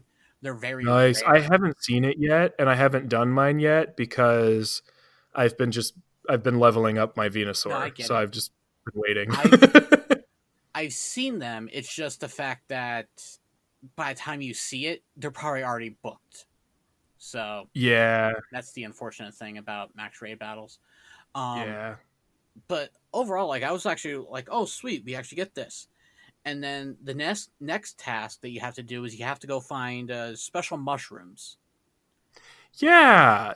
So this is we were wondering what they were going to do about Pokemon that you already have being able to Gigantamax as a result of the expansion. Yeah, because they announced specifically the starters, the 3 starters. Right, exactly. So like we knew that our original starters were going to be able to Gigantamax, but we didn't know how that was going to be the case. I know I had speculated like they'll probably only be able to Gigantamax in that region, which would have really stunk. But no, this mushroom is actually the answer to our question. Oh, sorry. I just got a notification from Pokemon Go. The Weedle Community Day just started.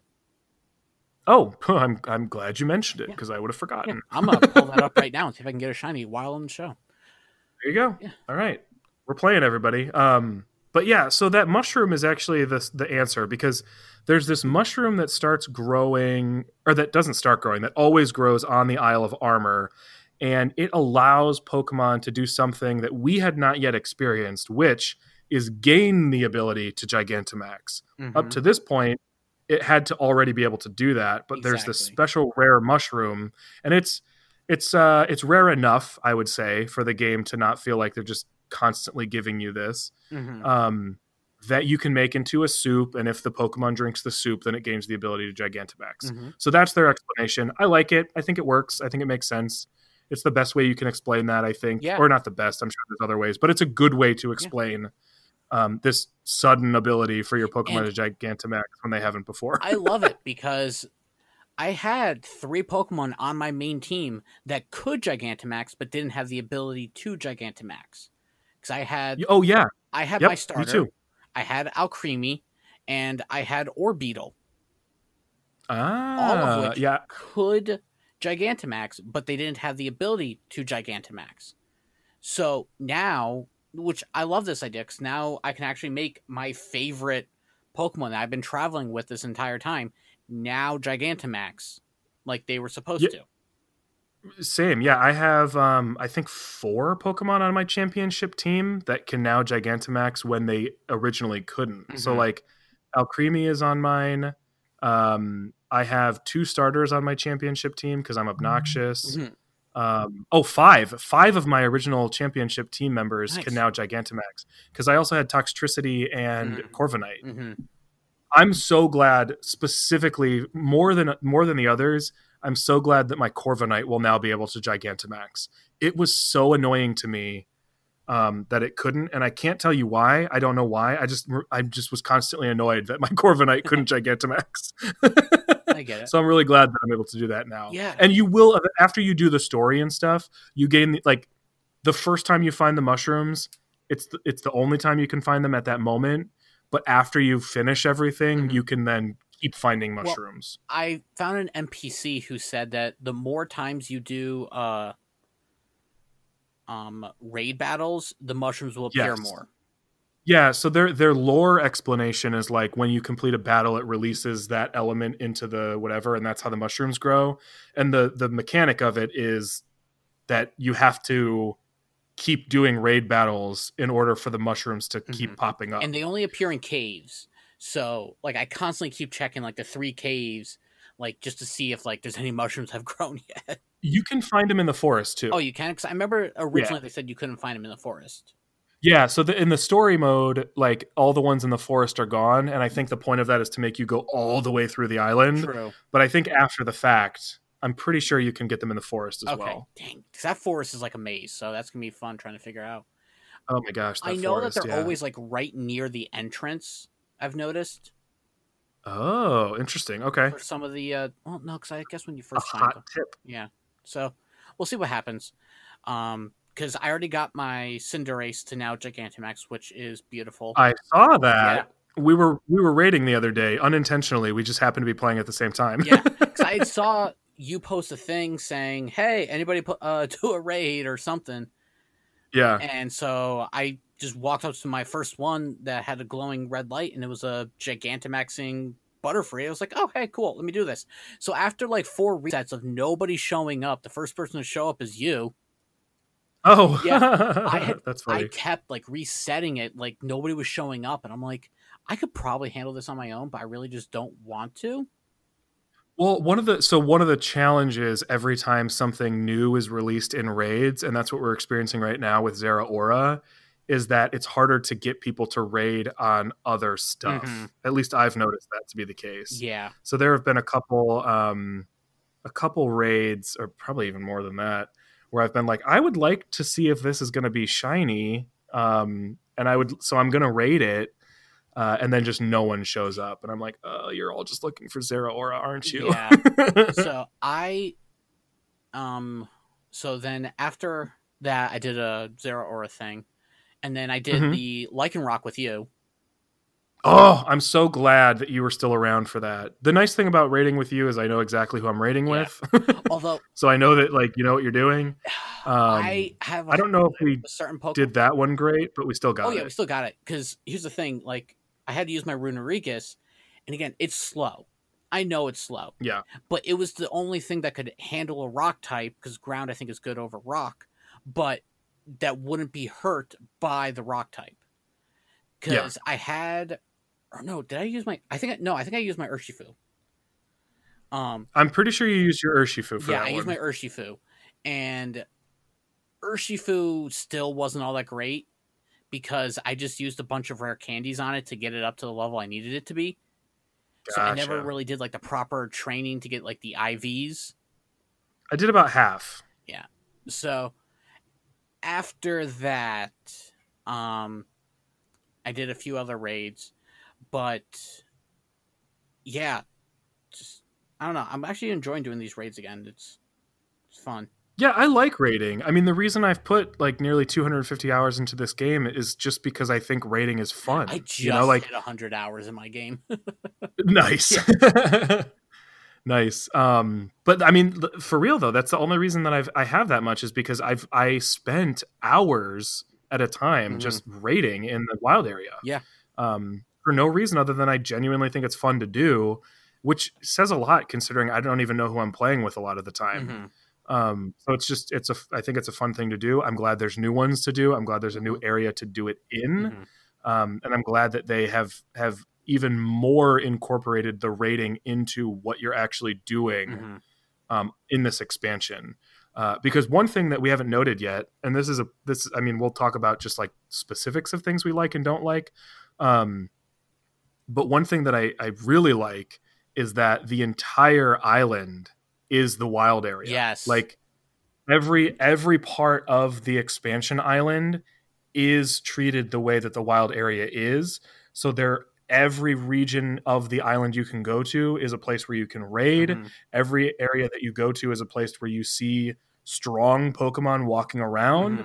And best thing ever, and the number one thing that I want to be carried over into the next generation is the Magnemite. And then the second thing sorry, I had to. the second thing is the ability to use to control the camera everywhere you go. Yes. It's the greatest thing ever. My favorite thing, as ridiculous as it sounds, about the Isle of Armor is that you always have control of the camera. Yeah. I love this concept. I'm really hoping that this is like going to be like the main thing for like the next games, like a nice wide open area of like maybe like Sword and Shield is like just like the testing with the wild area, see how it works. And then the next generation game is just, oh hey, the entire land is open area. Go to any gym you want to first and then work your way up. Yeah, I remember when we were talking about Sword and Shield, and I had Josh, not the same Josh that I had just mentioned earlier in the podcast, but talking to Nuki, Josh on. And I remember we were talking about what do they do with the wild area next? And me, on brand for this podcast, was like, well, I think we'll probably get a wild area, but I think it will probably look the same as this, and it will just be different areas of wild stuff, but most of the game will still be standard like this one is.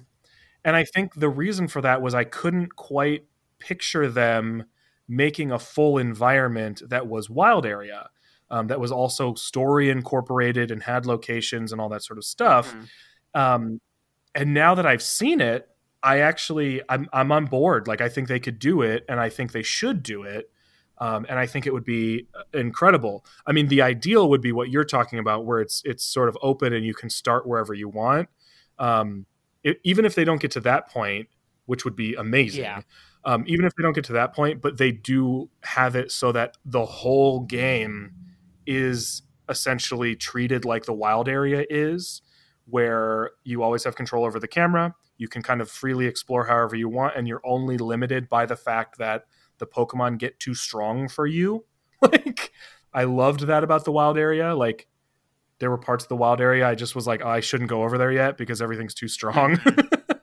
I love that, and I think that would be brilliant. And now I can see it and I can envision it, and I know that it's something they're capable of doing and willing to do. And I think that's honestly probably one of the biggest things we should take away from Isle of Armor, is that that's possible now. So very curious to see what they do with it next. Yeah. And then so we've talked about, you get the Slowpoke and then you get the mushrooms. And then I guess once you get the mushrooms, is this where you get your Kubfu? Shoot, what was it? 'Cause you and the other guy have to do. No, because he didn't get a Kubfu. What was the third challenge?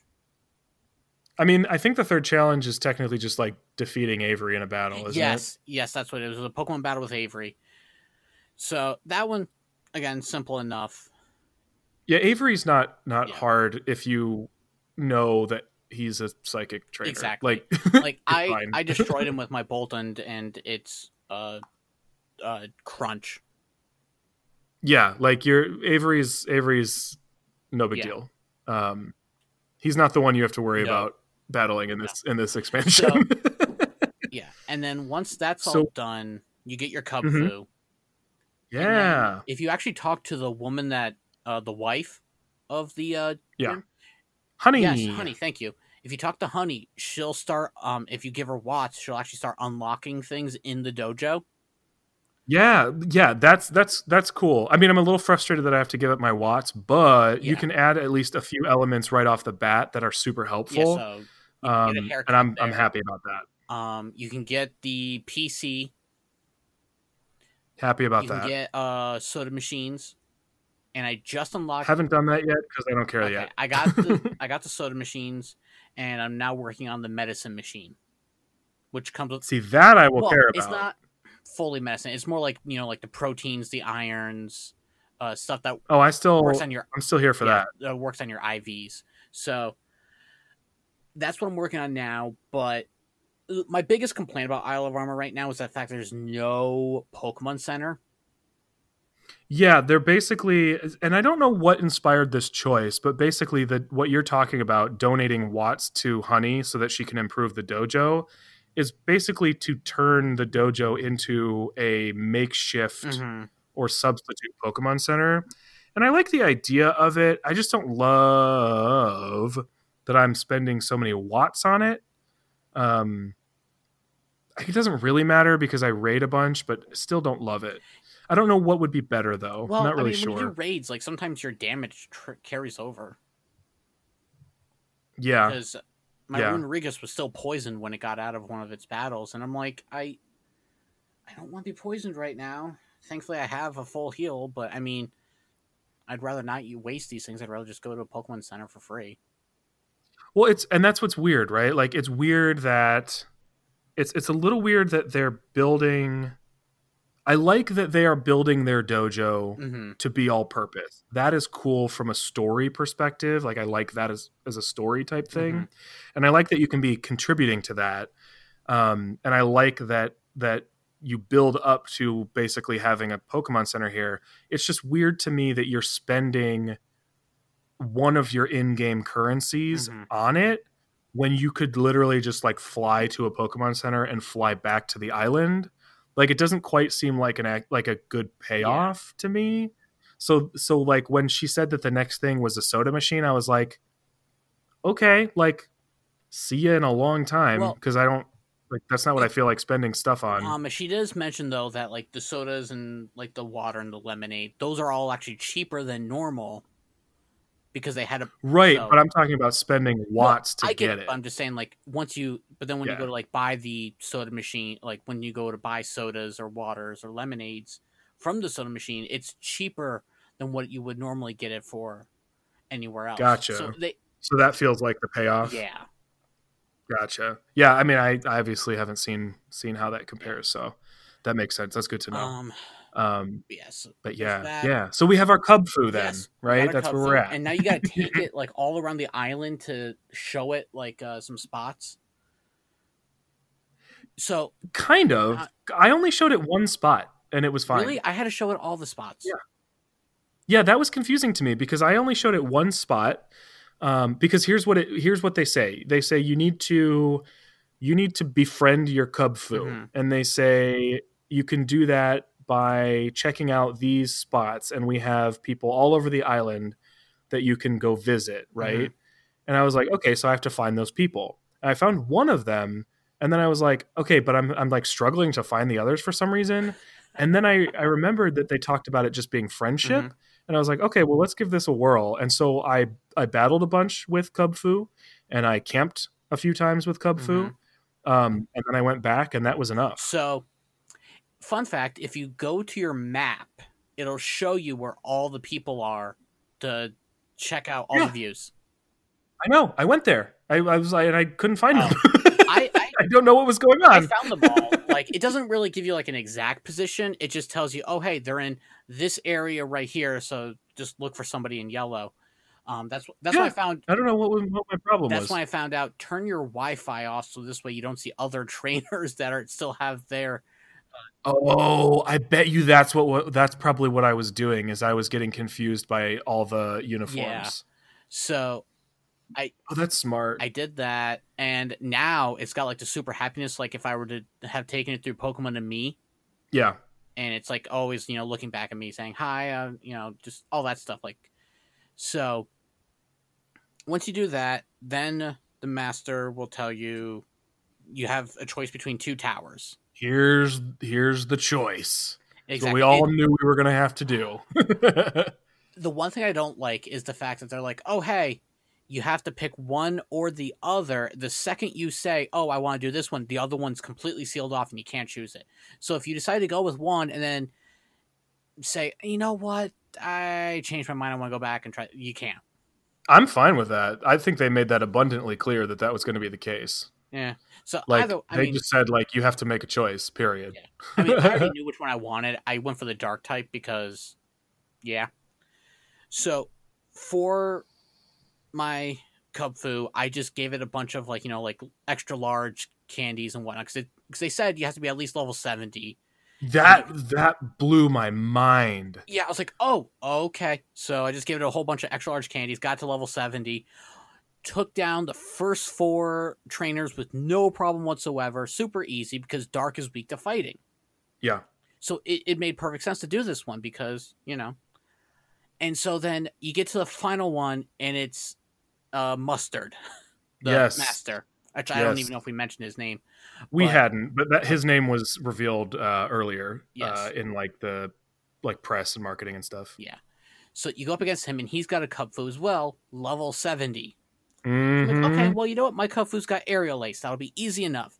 One check of Aerial Ace, just above the halfway mark. So, like, if I had done a second attack of Aerial Ace, I would have had to have done a third one. Yeah. And I ended up losing the first battle. Trained Cubfu up again by giving it some more candies, and now it's level 75, and then I dominated it. Okay. Yeah, I was blown away that they said it had to be level 70. Now I understand why, because he's really tough. I did manage to beat him that first time, but it wasn't pretty, that's for Yeah. sure.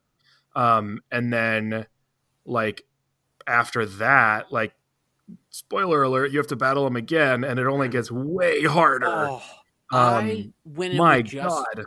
I went in with just my regular team. I took Urshifu out, and I'm like, this is my best team I've got. I'm gonna go with them. I barely made it out alive. I was stunned. I couldn't believe it because I mean, basically what happens is you beat him this first time, and then they say like I don't know, do whatever. But ultimately, it culminates in this second battle with Mustard, and his I know what it is. Like once you beat him, you can Gigantamax your Cub Fu, right? So then the next time you battle him, you both have the ability to Gigantamax, or I guess evolve your. Oh, okay. Here's what I'm missing. Got it. Okay. When you beat him the first time, you can evolve your Cub Fu. Then you have to find another ingredient in addition to the mushrooms so that Urshifu will be able to Gigantamax. Yes. And once you've done that, then you battle Mustard, right? Yes. So then that second time you battle Mustard, he's also able to Gigantamax his Urshifu that he has evolved from his Cub Fu.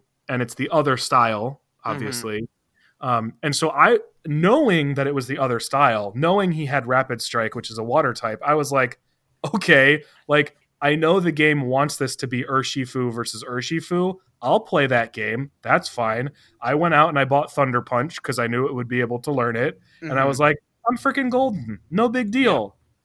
Yeah. Oh no. The number of revives and potions and like scapegoating I had to do in order to beat him in one go was ridiculous.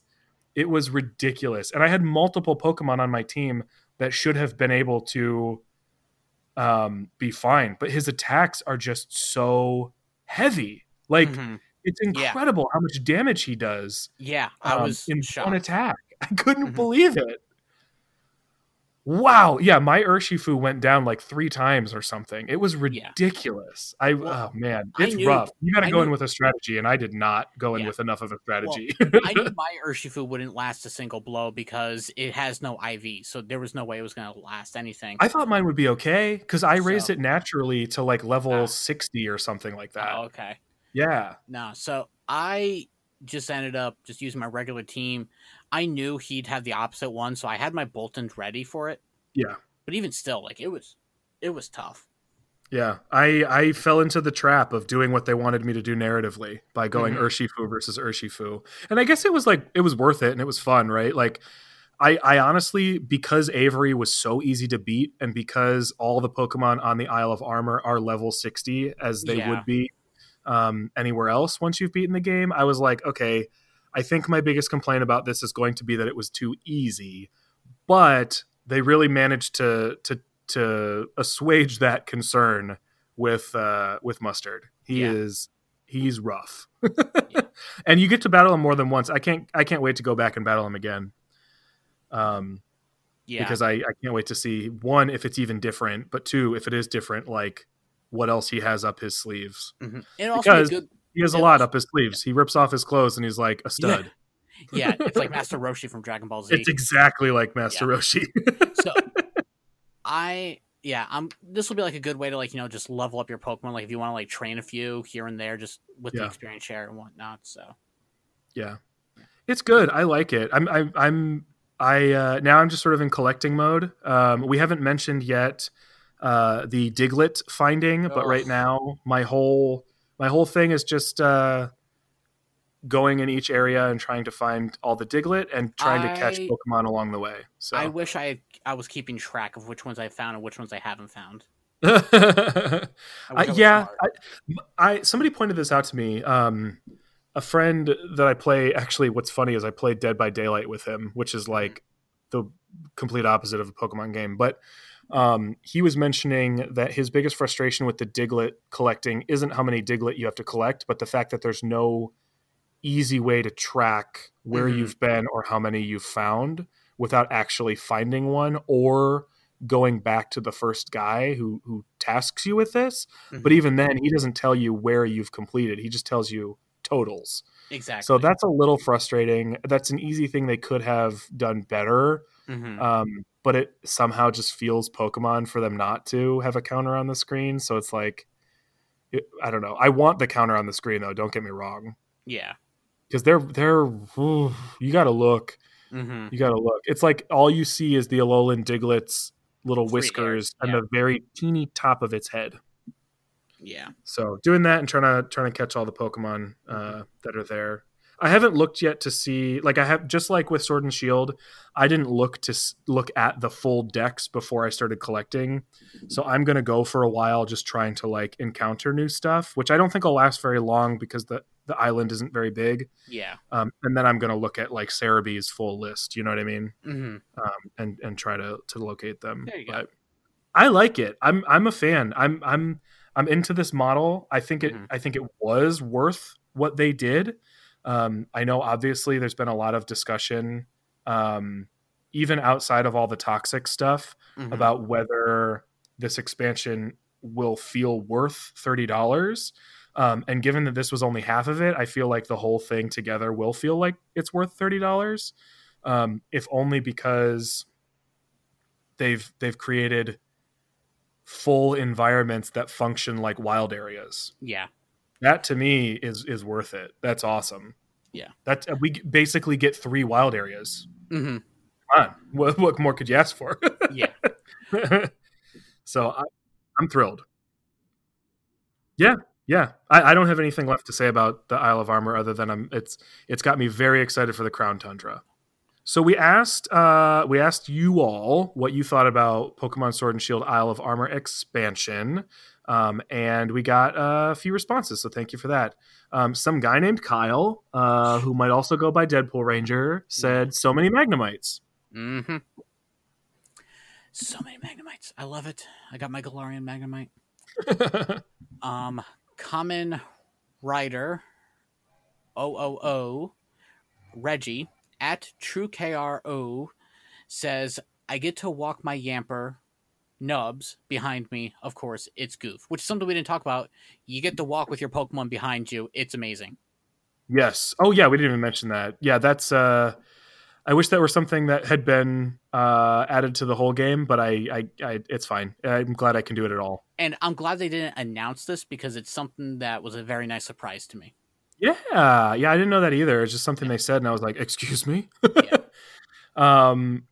So, okay, we've got one more response we've got 2 more responses from Twitter. So Cody tries to ruin the bit in the tweets at Trainmasters2 says, the Diglett hunting is a pain, but I must find them all. And Cody, I feel exactly the same way. I'm going to find them all.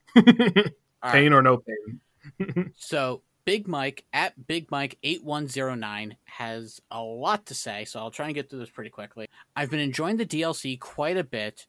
I'll give a few thoughts on it. The weakest part of it, I feel, is the story. It's just not long enough, and its really only purpose, it seems, is to explain enhancements to the base game, Max Mushrooms, and the Wild Area. Which, let's start with the Max Mushrooms. These are simply there to give the player a Gigantamax Pokemon that they might not have caught and could only Dynamax. Then again, this could have been added to Galar's base Wild Area. Following up on that is the whole Isle of the Wild Area, almost what the Wild Area could/should have been from the start. The issue from that is, what do you do with the routes? Get rid of them, I say. Imagine all of Galar as a Wild Area. Oh, Mike, we are. Town/gyms could be scattered around the map, and then we now have that Breath of the Wild Pokemon game we thought we were getting. Cubfu I didn't think we were getting that. Cubfu is pretty good, but I haven't used him or Urshifu, Single Strike, since I got them. The rival does add a bit of rudeness I miss from a rival, but I feel they weren't around long enough to be rude and have that redeemable moment. The real reason I think this DLC shines is 1, the wild area-ness of it and the Pokemon they've added. Catching them gives you a marked charm and a sassy crown. For someone who hasn't played since Diamond and Platinum, I welcome the addition of them and have started to shiny hunt on the Isle. $30, 15 and 15 for this pass is totally worth it if you are a fan of Pokemon and enjoyed Sword and Shield. Side note, F Sharpedo. 1, agree, although I do think the Sharpedo are hilarious, but also forget them at the same time. Yes. And 2, I'm going to be totally honest, Mike, I wasn't sure like where this was all going to go in like your final assessment, so I'm happy to hear that you feel like it's worth the price of it. Yes. Oh, I'm glad. I'm happy to report he got a shiny Staryu. I just saw that. I just liked that on Twitter. Yeah. So thank you, Mike. That was super thoughtful and articulated a ton of great points. So we really appreciate those thoughts. So yeah, well, we have said so much more, I think, even than we would have expected. So we're going to wrap this sucker up. Thank you, everyone, for joining us along this adventure on the Isle of Armor. For information on episodes and contests, or to give us feedback on the show, be sure to find us on Twitter and Facebook at Victory Road Pod. And if there's anything in the world of Pokemon you know a whole lot about, or something you would like for us to talk about, just let us know. Until next time, we are headed back to the Isle of Armor to find the Diglett. Goodbye. Bye.